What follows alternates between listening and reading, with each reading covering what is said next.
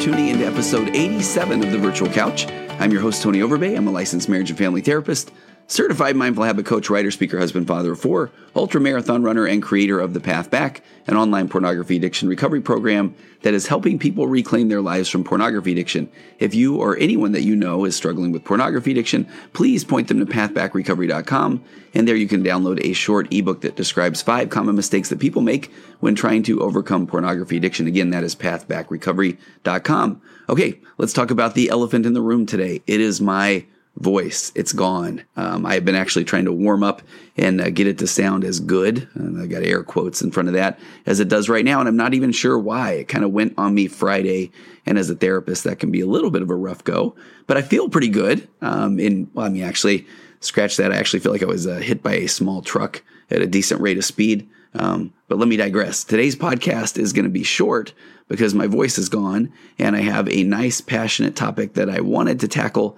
but I want to make sure that I have the pipes to do it justice. So I'm going to wait on that topic. But one of the first rules of putting out, or better yet, sustaining a podcast is being consistent with the content.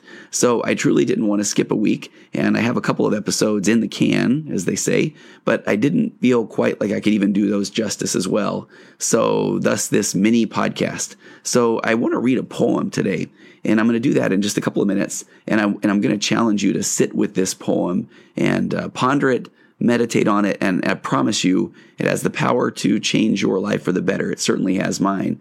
But first, getting back to the getting hit by a truck comment, at the risk of sounding proud or boastful or all of those kind of things, I've done a lot of running in my day, especially over the last 25 years or so. I think I've kind of lost track, done the math, but I think I've done 60 or 70 or regular marathons, the marathon distance of 26.2 miles. And I've chased times like the build up to and running of the Boston Marathon, or I've just run casually with friends. I've chased relatively insignificant achievements for some, but what amounted to something big for me, like running the St. George Marathon, which is the most beautiful scenic marathon I've ever run, 10 times, so I could be part of the 10 times club and get a special t-shirt. And then there are ultra marathons, which are the distances over 26.2 miles, and plenty of those, 30 or more 50Ks, maybe a dozen or more 50 milers, a few 100Ks, and a dozen or more races or events that have taken me to the 100-mile distance or more, including a fundraiser I used to do in my local town to raise money for the school that my kids were attending, where I was able to cover distances from, I think the low was 111 miles one year to a peak of 125 miles a year 3 or 4 in. And that event continued for 6 years. And I would still be doing that, but that's a story for a different day. But my point being, I've done a lot of running and events, and many times in my life I've been asked if I would be interested in running one of those races that include obstacles, like I think the Tough Mudder, or the one that I did in particular, the Spartan race. And I've always politely declined, and maybe even made a joke or two about, not wanting to roll out of bed or paying for an event or something that's less than 50 miles or takes less than 8 hours, or something that I say that probably sounds like I think that I am better than those events. But the truth is, I've always just been scared of those events, honest to goodness. But I was finally encouraged by a friend who I didn't want to say no to. I felt like I couldn't say no to. I mean, that was more importantly, I didn't want to. And I think secretly inside of me, I always wanted to try one of these events. So, and he had a team, and actually even got my wife interested as well. So my wife and I joined his team. And so over the weekend, Saturday, we completed I believe it's called a Spartan Super Race just outside of Sacramento. And the race included, it was 8 miles, which was some great, beautiful trail running at a ranch outside of Sacramento, but 8 miles of trail running with 30 something obstacles. I forget what it was, 32, 33 something. And it was amazing, and it was brutal. And I felt old, and then I felt young, and I felt strong, and then I felt weak. And I felt like I realized why I love running so much, because it doesn't involve trying to scale walls of 6 or 7 or 8 feet, or carrying buckets full of rocks or sandbags up a hill. But at the end of the day, or in particular at the end of this event, I felt bonded to this team. It was just this exhilarating experience with my wife, and we created memories that I know will last forever because they were photographed. And let's be honest, if it isn't photographed, it didn't happen. Or apparently that's the motto of the kids these days, the new generation. But this did happen, and it was such an amazing experience. I'm bruised. My forearms are bruised from trying to climb walls, and I am sore And I've been the one to say this at times after 100 miles or a race or that sort of thing.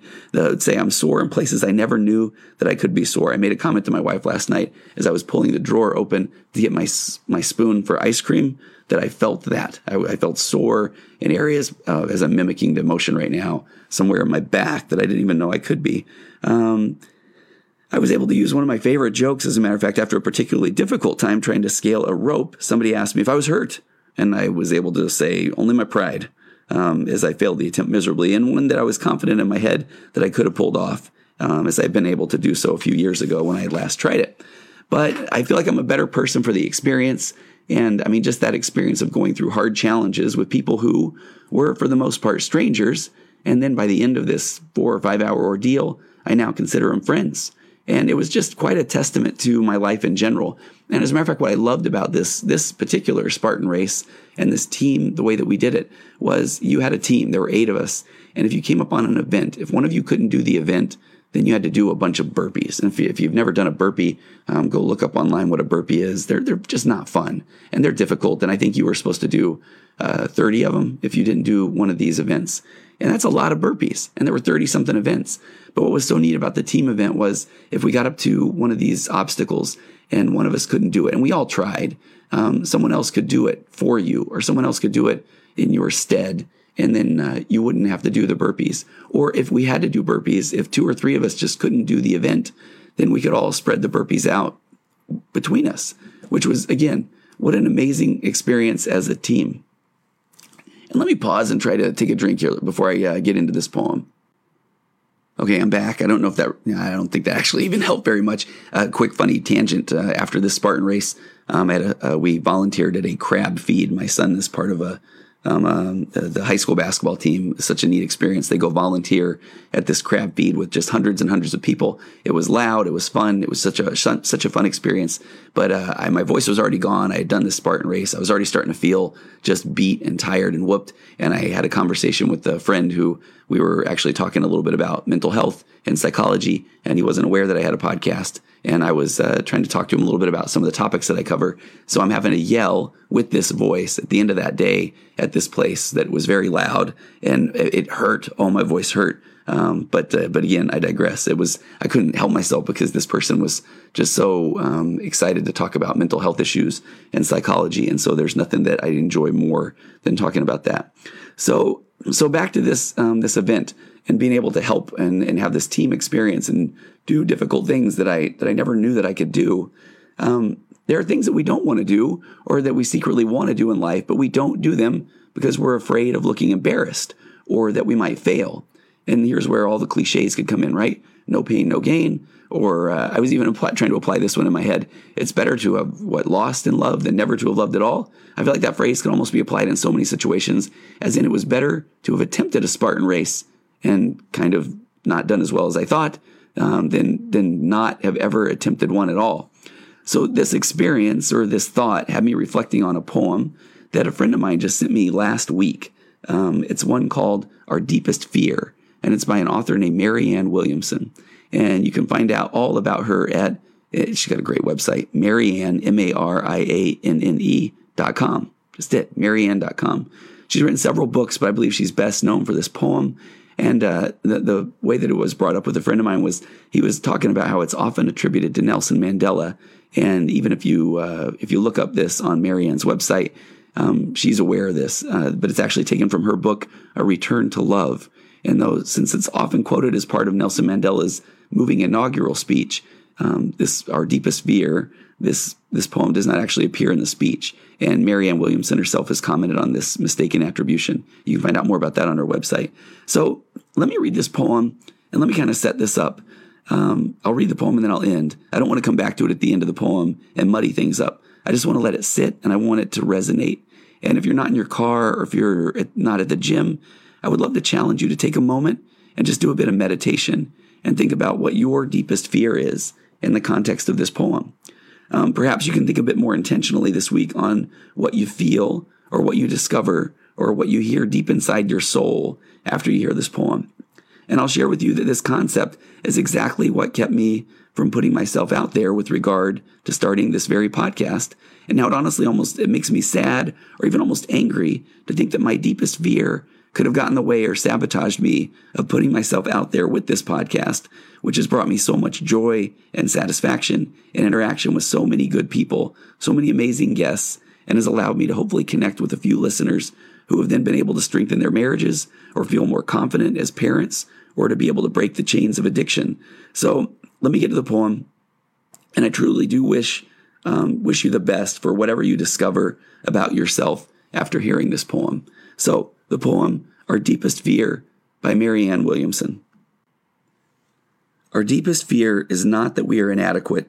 Our deepest fear is that we are powerful beyond measure. It is our light, not our darkness, that most frightens us.